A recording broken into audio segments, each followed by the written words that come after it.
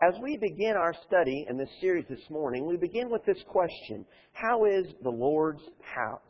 In the Old Testament, the Lord's house was His temple. It was the place where His name was. It was the place of His worship. It was the place where His glory descended from time to time. That was the Lord's house. And you recall a passage in Haggai, chapter 1, verses 2 through 4. The prophet Haggai comes to speak to God's people. He says, "Thus speaks the Lord of hosts, saying, this people says, the time has not come, the time that the Lord's house should be built. Then the word of the Lord came by Haggai the prophet, saying, is it time for you yourselves to dwell in your paneled houses, and this temple to lie in ruins?" The background of the passage is this: that the Israelites, or the Jews I should say, had returned from Babylonian captivity, that they had begun to restore spiritually the ordinance of the temple, that the foundation of the Lord's house had been laid, and then they had sort of gotten busy with other things. They had gone to restore and build up their own houses and take care of their own situations, and the house of the Lord had been neglected. And this prompted the message of Haggai: go build God's house. Think about the Lord's house. How is the Lord's house? It must be built. In the New Testament, His house, His temple, is His church. In Ephesians 2:19, therefore you are no longer strangers and foreigners, but fellow citizens with the saints, members of the household of God, having been built on the foundation of the apostles and prophets, Jesus Christ Himself being the chief cornerstone. In 1 Timothy 3 and verse 15, it is the church which is the house of God, the household of God. And I want to tell you this morning, the house of the Lord, His church, needs to be built. When we talk about building the house of the Lord, it has nothing to do with the grandeur of any one church building. It's not about brick. It's not about mortar. It's not about stained glass. Those aren't the things that speak of the health and the building of the house of the Lord. The stones of the Lord's house are present this morning. It's precious souls. It's Christians. 1 Peter 2, verse 4, coming to Him as to a living stone, rejected indeed by men, but chosen by God and precious. You also, as living stones, are being built up a spiritual house, a holy priesthood, to offer up spiritual sacrifices acceptable to God through Jesus Christ. The Lord's house, His church, is built as the individual stones are working to edify, to build up one another. And certainly the Lord's house is built up and expanded as individual Christians are active in the work of evangelism.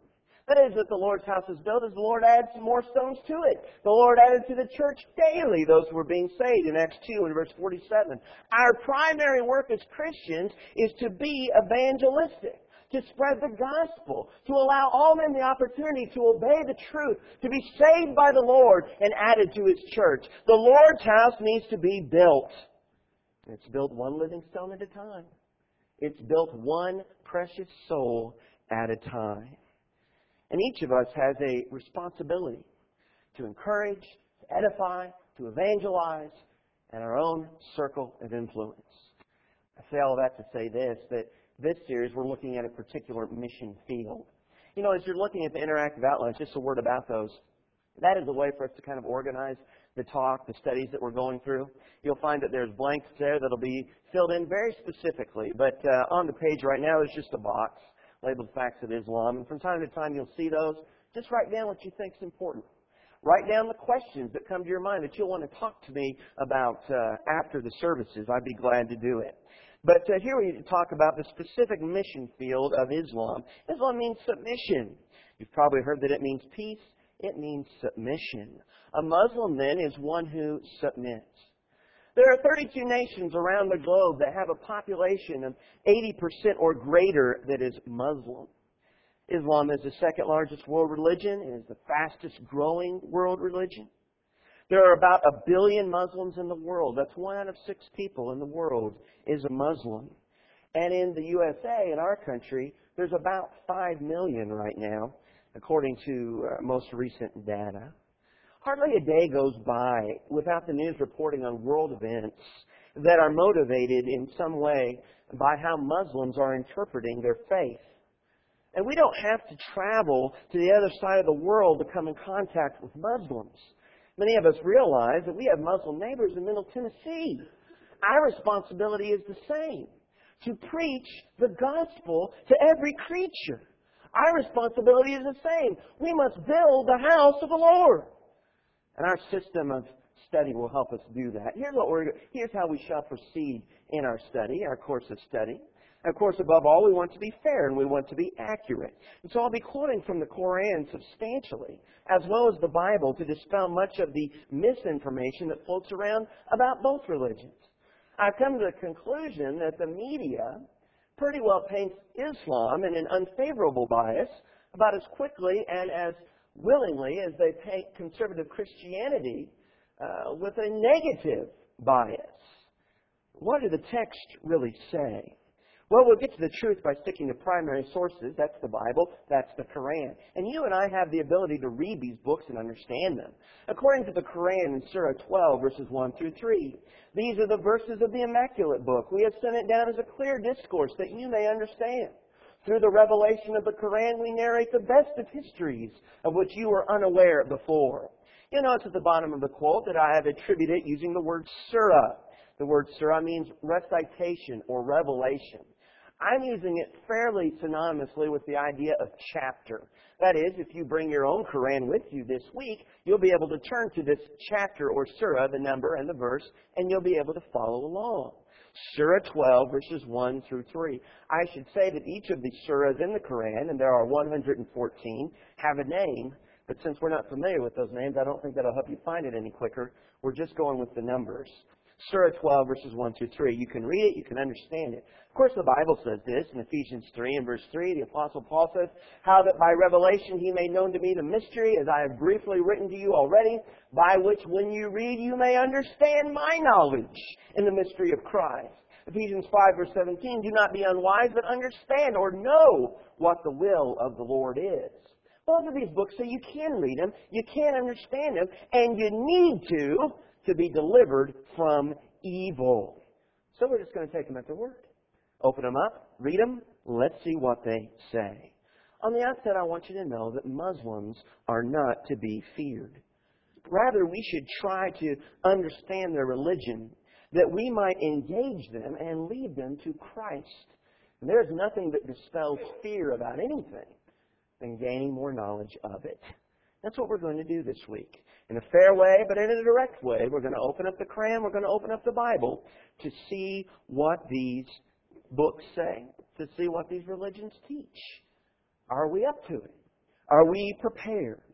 We need this information because our work is to engage Muslims and lead them to the gospel. But you know what? That is our work among any people estranged from Christ. To engage them, to teach them, to lead them to the gospel. And that's where we start this study. Are we up to that work? Are we engaged to that work? So we'll be talking about it generally with specific application to Islam. I want to ask you 4 questions, and the first is this. When we talk about building the Lord's house, and how is the Lord's house, have Christians become quiet? Have we gotten quiet? There are areas of life and morality, there are areas of behavior that the Scriptures speak upon unashamedly, directly. But do we declare it? And see, I'm convinced that many of our neighbors in denominationalism and in Catholicism have become alarmingly silent. And instead of speaking to these issues as the oracles of God, they have bought into the spirit of the age, which is relativism, which is postmodernism. It is that attitude and perspective which says there's no absolute right and wrong. Each situation is different, and we won't judge. Who am I to judge? They say, you go your way and I'll go my way. And I'm sure we'll all get to heaven just on our own path. They say, what does it matter? Don't we all love the same God? We're just loving Him in our own way. And this perspective has colored the way that our society views Christianity. This perspective has colored the way that our society views all religion, including Islam. This is why when we see expressions of militance among Muslims, when we see the reports of violence, the Western media consistently marginalizes Islamic militancy with words like the extremists, with words like the fringe faction, with words like zealot or fundamentalist. And by saying things like that, it makes it sound like the militant Muslims, they're just out of their minds. Because who would take a holy book and actually believe and obey everything it says. Only radicals, right? I want you to know that in this room, you and I can understand why Muslims act out violently against other Muslims, against non-Muslims, even suicidal attacks. These are simply reading their Quran the way that you and I read our Bibles. They come to the Quran and they believe that it is the Word of Allah, the Word of God. They come to the Quran and they believe it says what it means what it says. They come to the Quran and they are obeying what they believe is the Word of Allah. They're being faithful. It's just that the Quran and the Bible teach such different things. They are not quiet. They do not compromise. And part of the appeal of Islam is this uncompromising stand. People are looking for that. People want to know, what do you believe? What do you stand for?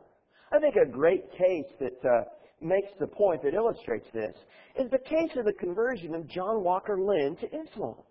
Do you remember hearing about John Walker Lind back in 2001? This young man is now serving a 20-year prison sentence for being a U.S. citizen who joined the Taliban and fought against U.S. forces in Afghanistan.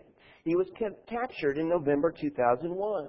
And as he spoke to reporters, he was very candid about his situation growing up. Why John Walker Lind grew up in this upper middle class family in Marin County, California.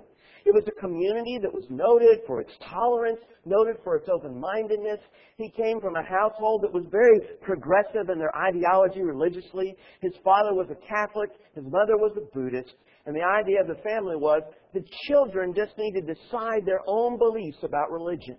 We're not going to teach them, we're not going to try to shade them one way or another. They need to find out their own what they believe. Well, Walker Lind, at age 16, explored and converted to Islam. Islam appealed to him, he said, because it seemed that America was a land that exalted self above all else. He looked around and he said Americans are too busy pursuing their own goals to have time for their families or their communities. He was disgusted with the way that certain celebrities were idolized by his peers and by society when they blatantly used drugs and alcohol and they fornicated. He told the media he was looking for something pure. Well, in 1998, Walker Lind moved from California to the nation of Yemen. And there he furthered his studies in the Quran, and he wanted to see what a nation would be like that really took the Quran and believed it and lived by it. But, at least to his understanding and reading of the Quran, Yemen wasn't quite close enough. And so he moved from there to Afghanistan under the regime of the Taliban. There he believed they literally followed the Quran. Now, I tell you, as I reflect on this young man, I wonder if his life may not have been an entirely different situation. Maybe he wouldn't be in prison today if somewhere early on he had been given a clear presentation of New Testament Christianity. If someone had sat him down and told him, look, the Bible teaches there is absolute morality. The Bible teaches there is right and wrong. The Bible teaches that we should pursue purity. Maybe if he could have compared a fundamental interpretation of the Bible to a fundamental interpretation of the Quran, he might have become a Christian. He might have been persuaded by the message of the Bible that values life, as opposed to a message of the Quran which takes life as something that is quite cheap, quite easily taken by the hand of another. Who knows? But I'll tell you what we can learn by looking at the case of John Walker Lind, and that is that a morally permissive society and a watered-down Christianity discourage people who are seeking pure truth and push them into the arms of another religion that boldly articulates itself and takes a stand. The Quran declares that Islam is worth dying for, even killing for if taken literally. Do we declare that Christianity is greater than self and selfishness? Do we declare that Christianity is worth dying for? Or that it is? Or that have we become quiet? You see, the terrible error of the social gospel movement is that it reduces the local church to a family-friendly entertainment complex, complete with concerts, food, interpretive dance, and sports. It turns the local church into an amusement park. And I want to know who would die for Disneyland. I wouldn't. Are we quiet when we should be boldly speaking up for the truth of the gospel and Christianity? Are we building the Lord's house? My second question is this: have Christians become unidentifiable? As we're going to be talking about the teachings of the Quran, the teachings of the Bible, we need to state plainly that we cannot address every nuance of every group that claims to follow these books. You look at Christendom, and if you're a Muslim looking in at Christendom, boy, it is just a web of confusion. If you're a Muslim looking in at Christians, I mean, what have you got? Well, here's all the Christians, right? Mother Teresa and Billy Graham, Pope Benedict and Benny Hinn, Jerry Falwell, and my name Andrew Roberts. The Muslims looking in, these are all Christians, right? All are Christian in Muslim life. Do all believe? Do all practice alike? Absolutely. I'll just go ahead and say, no, we don't. Absolutely not. You don't need to understand that it's the same way in Islam. There's some prominent Muslims.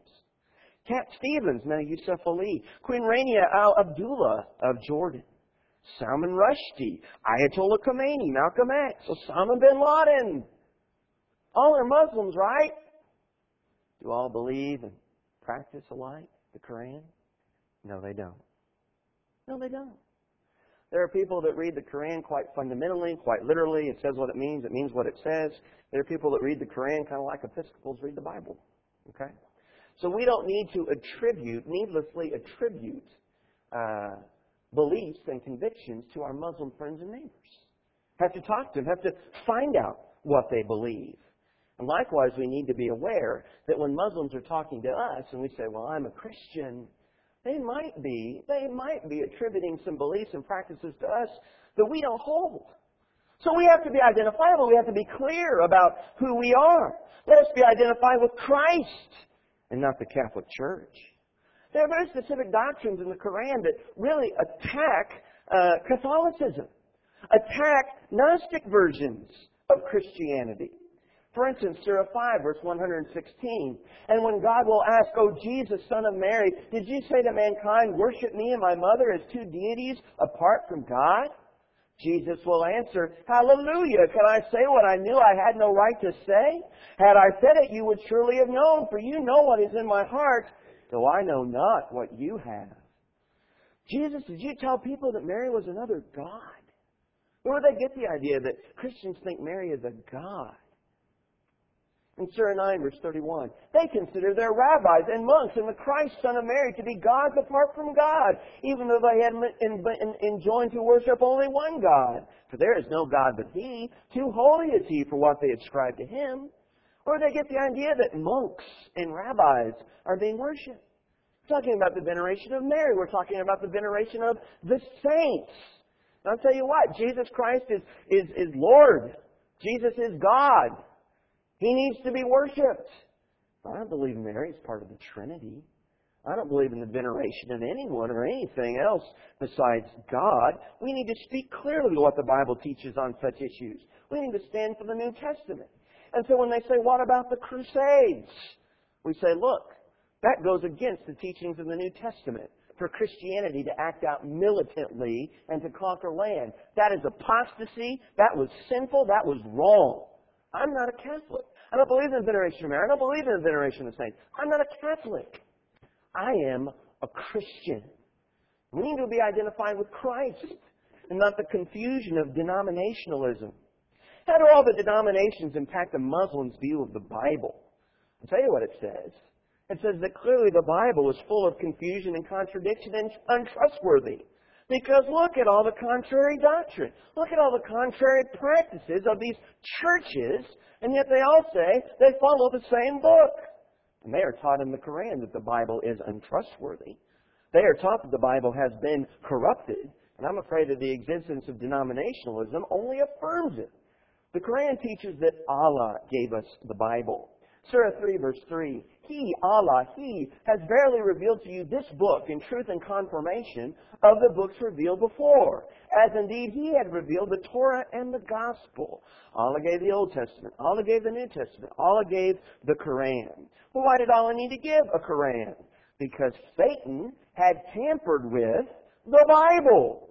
Surah 22, verse 52. We have sent no messenger or apostle before you, whose reputation Satan had not tampered with, or did not tamper. Yet God abrogates. That means cast off, cast into oblivion.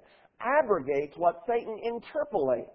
Then He confirms His revelations, for God is all-knowing and all-wise. This is in order to make the interpolations of Satan a test for those whose hearts are diseased and hardened. Surely the sinners have gone far in descent. Well, Satan got to Allah's Word and corrupted it, creating Christianity and Judaism and these things as we know them. And the Quran teaches that Satan used Christians and Jews to do it, to wreck Allah's Word. Surah 3, verse 78, among them is a section which distorts in reading the Scripture in a way that though it sounds like the Scripture, in fact it is not. Yet they say it is from God when they know it is not. And they lie about God and knowingly. And He's talking about the people of the book. He's talking about Christians. He's talking about Jews who have corrupted Allah's Word. Now, obviously, to the Muslim, the Bible is full of all kinds of confusion and falsehood. And look how all these Christians believe and practice different things. My friends, we need to be identifiable. Speak clearly what the Bible teaches about Christ's church, about the Lord's house, that Jesus is the only head of the church. The only head of the church. It's not a man in Rome. It's not these boards around the country. Jesus is head. That the New Testament is the only doctrine. It's not a prayer book. It's not a creed that can be updated and revised at yearly councils. It is Scripture itself.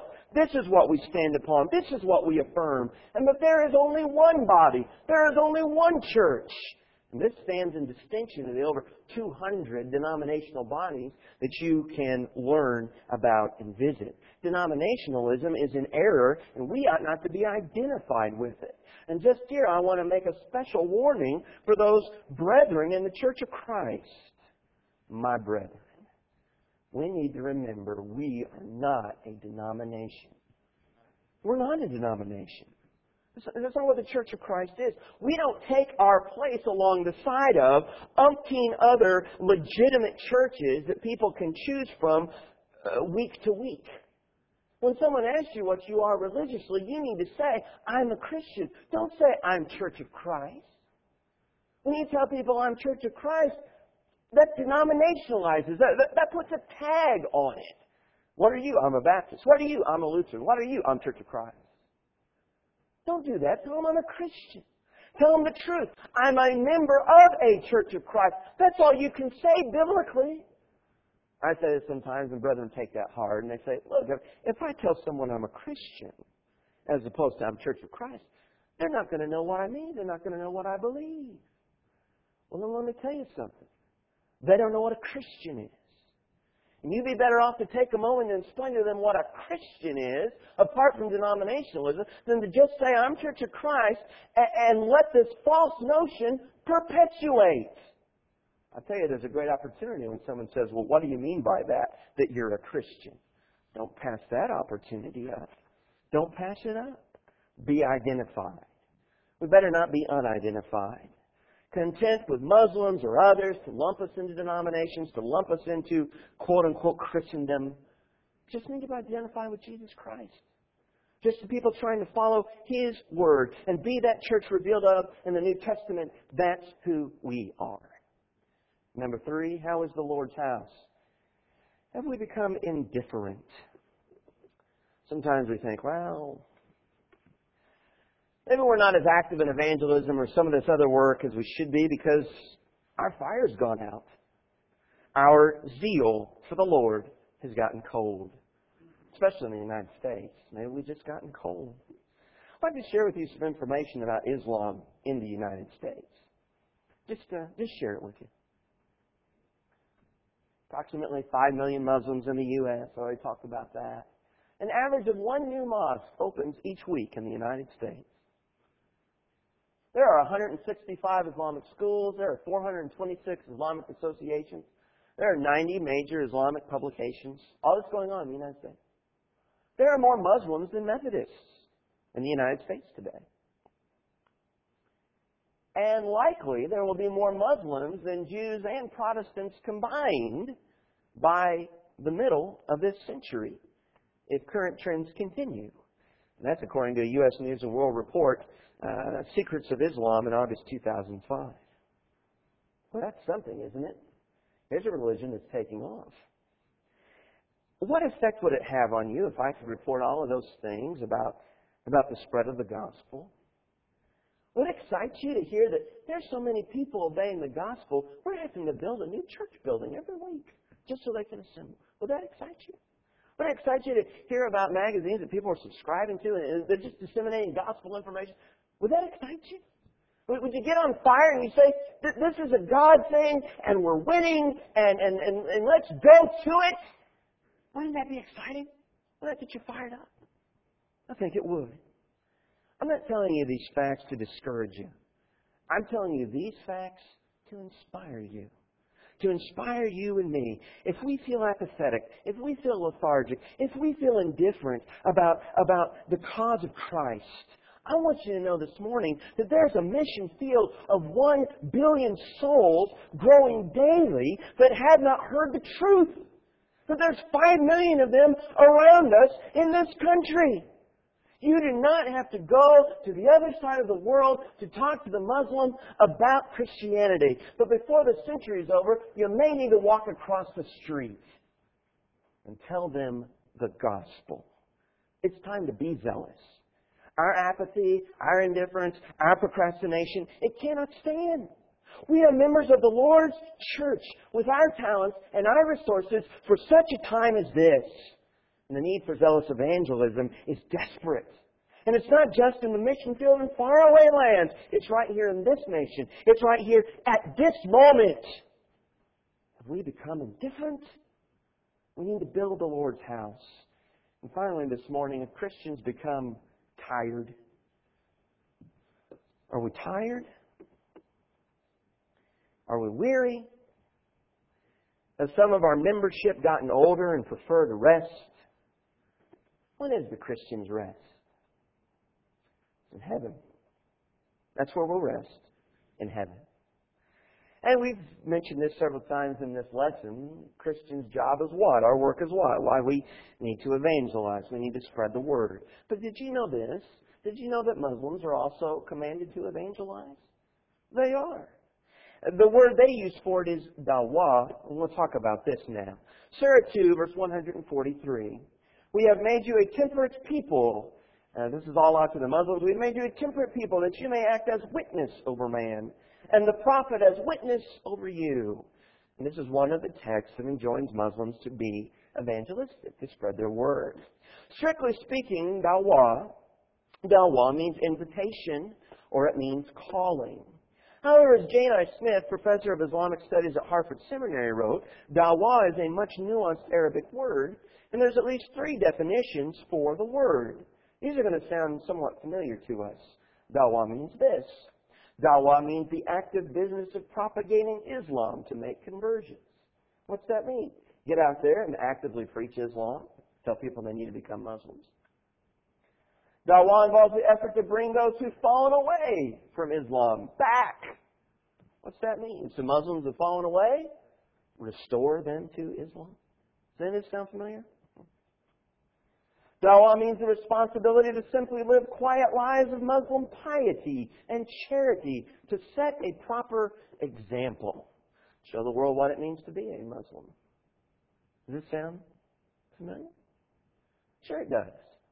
This is exactly what we need to do, right, when we talk about evangelism. Preaching the word to the lost. Bring back those who've fallen back to the world. Set the right example. Let your light shine. These things. When we think of Muslim propagation in a single word, likely we don't think of this word dawah. It's probably the first time many of us have heard the word. What word do we think of? Jihad. Edwin's with me. Yeah, jihad. That's the word we think of. Isn't that the only way that Islam spreads their message is by the sword? Well, we're going to talk about that. We're going to talk about those things. But I'll tell you what, in our Western society, Muslims are going to grow and win a lot more converts this way, by dawah, than they are blowing everything up. And so we need to look specifically at these strategies for sharing Islam with our friends and neighbors. Muslims target the academic world. I'm taking these next 3 points from a book by William Wagner. entitled How Islam Plans to Change the World. He did quite a study on dawah and active strategies right now. And he said that Muslims target the academic world with Islam. In recent years, great efforts have been made to expose Western youth to Islamic doctrine, to Islamic ideas. At the elementary level, at the secondary level, even at the college level. Usually under a heading of multicultural studies, or in the case of universities, Department of Islamic Studies. Wealthy Islamic nations, and Saudi Arabia is at the foremost of these, have endowed financially struggling institutions so that they might erect Islamic study centers or build a house, an institute of religion on their campus. And Muslim professors are then trained and then sent to teach at these universities around the world. And so they spread Islam on campuses. And the American disposition toward pluralism allows Islam to be promoted in Western schools while Christianity is barred. Isn't that frustrating? For some reason, freedom of speech, intellectual freedom, freedom of religion, that's extended to Islam in public education. Christianity isn't. Not as much. Here's what Wagner wrote. Islam has taken advantage of American openness and has made great progress in dawah in our schools that are closed to Christianity. The educational institutions of the West will be a major battleground for Islam in the future. I want you to think about the words of Acts 26 and verse 25. As Paul is making his defense, he says that Christianity, his message, is one of truth and reason. It's truth and reason. This is what Christianity is, a religion of truth and reason. It's never had to fear academic critique. We better not write off the power of evangelism through college campuses because there's an extra wall for us to scale. We need to go scale that wall.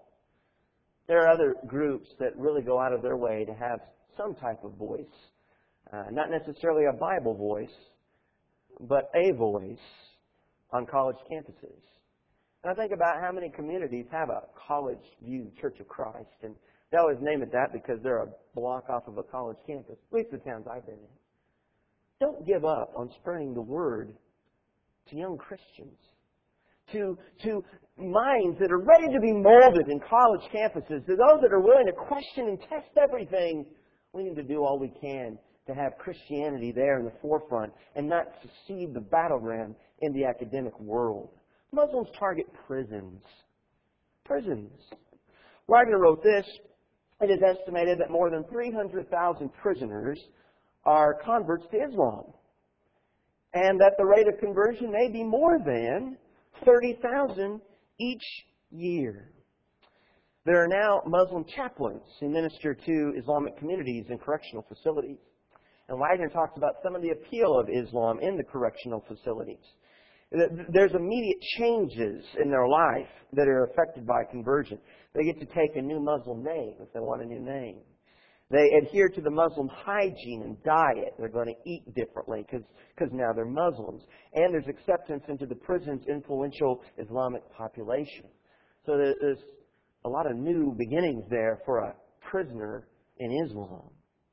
In Hebrews 13 and verse 3, we're told not to forget those who are in prisons. Now, I understand that what that text is talking about primarily is brothers who are suffering persecution. Don't forget about them and leave them there in prison. But listen. Here in the prisons is a battlefield for souls. The Muslims are really taking the word there and finding growth. And I've talked to ministers in different places who are a little discouraged about prison work because they say, well, we teach them the word in there, they get baptized. We don't retain them too well when they leave. That's between them and God. Am I wrong? Our work is to plant the seed. And if you have that many thousands of people there who can see in a very real way, I've sinned and I need something new, Christianity needs to be there. We don't need to be outworked. And then Muslims target minorities. Minority groups. People groups sensing alienation, perhaps, from the culture around them. Wagner wrote that Islam is focusing on people groups in America and in the West. And it's creating strategies to meet the needs of these target peoples. As of now, the numbers are not large, but as Christians have learned, people who feel displaced or alienated are more open to conversion than those who have deep roots. The minorities in America fit into this category. And he goes on to talk about the efforts that Muslims make, focusing on blacks and focusing on Latinos. And the population of Latinos is now exceeding blacks in the U.S. What they're doing to try and reach Native Americans. And basically the strategy is to teach Islam's message of charity, of social equitability, and to kind of say, hey, you're not getting a fair shake from the world around you. And Christianity won't give you a fair shake. But look at how, Islam empowers everyone. And that's kind of the gist of that. But I think about Colossians chapter 3 and verse 11. There's a passage of Scripture that tells us that Christ is all in all. And there's neither Jew nor Gentile, or slave or free, or barbarian or Scythian. And what's the point? That in Christ, it's colorblind. And there's not the place for the prejudice and bigotry. Not in Christ's body. We have not to write off evangelizing people in our community who don't look quite like us or don't speak just like us. In James 2, the Christians there are criticized for looking at a brother who's well-dressed and wealthy and affluent and asking him to come and sit up front and despising the poor brother in the back. And he says, it's wrong. He says, well, it ought not to be that way. That is not the way of Christ. And this certainly applies to economic issues. We cannot limit ourselves to teaching Christ to other working class or middle class people. We cannot show that kind of preferential treatment. The destitute need the good word. The destitute must be reached. The person doesn't look just like me. People doesn't dress just like me. They don't live on the same side of the tracks that I do. You know what that person has that I have? A soul. And they have one Jesus Christ who died for them. Then maybe they don't know about that yet. And it's our job to tell them. I know I have just a couple of minutes, and so some concluding thoughts are in order. How is the Lord's house? Are we ready to build? It is our work. Especially when we think about this mission field of Islam. Or have we become quiet? Have we become unidentifiable? Have we become indifferent? Have we become tired? Now, Christians, quit building the Lord's house. I want to tell you where we need to be this morning. Loud and clear, not quiet. God has not given us a spirit of timidity. We need to be bold. We need to preach the Word, whether it's in season or out of season, loud and clear. We are to be distinct and consistent, not unidentifiable. Who's to be the light of the world? It's you and me. Who's to be the salt of the earth? Oh, again, that's you and me. Our light is to shine amidst this dark and perverse generation. We need to be bold and zealous, not indifferent. Not lukewarm like the Laodiceans, who fancied themselves of being so rich and so well off. I'm in need of nothing. They were wretched. They were ignorant. They were blind. Why? Because spiritually they had drifted. Because spiritually they were lukewarm. And we need to be revived. We need to be active, not tired. Bold, steadfast, immovable. Not cowering, not fearful, not backing down. My friends, it's time for us to spread the light in this world. To all we may come in contact with. There's a field white for harvest when we look at this field of Islam. But how is the Lord's house? I'll leave it with you, living stones. We need to build the Lord's house. And amen.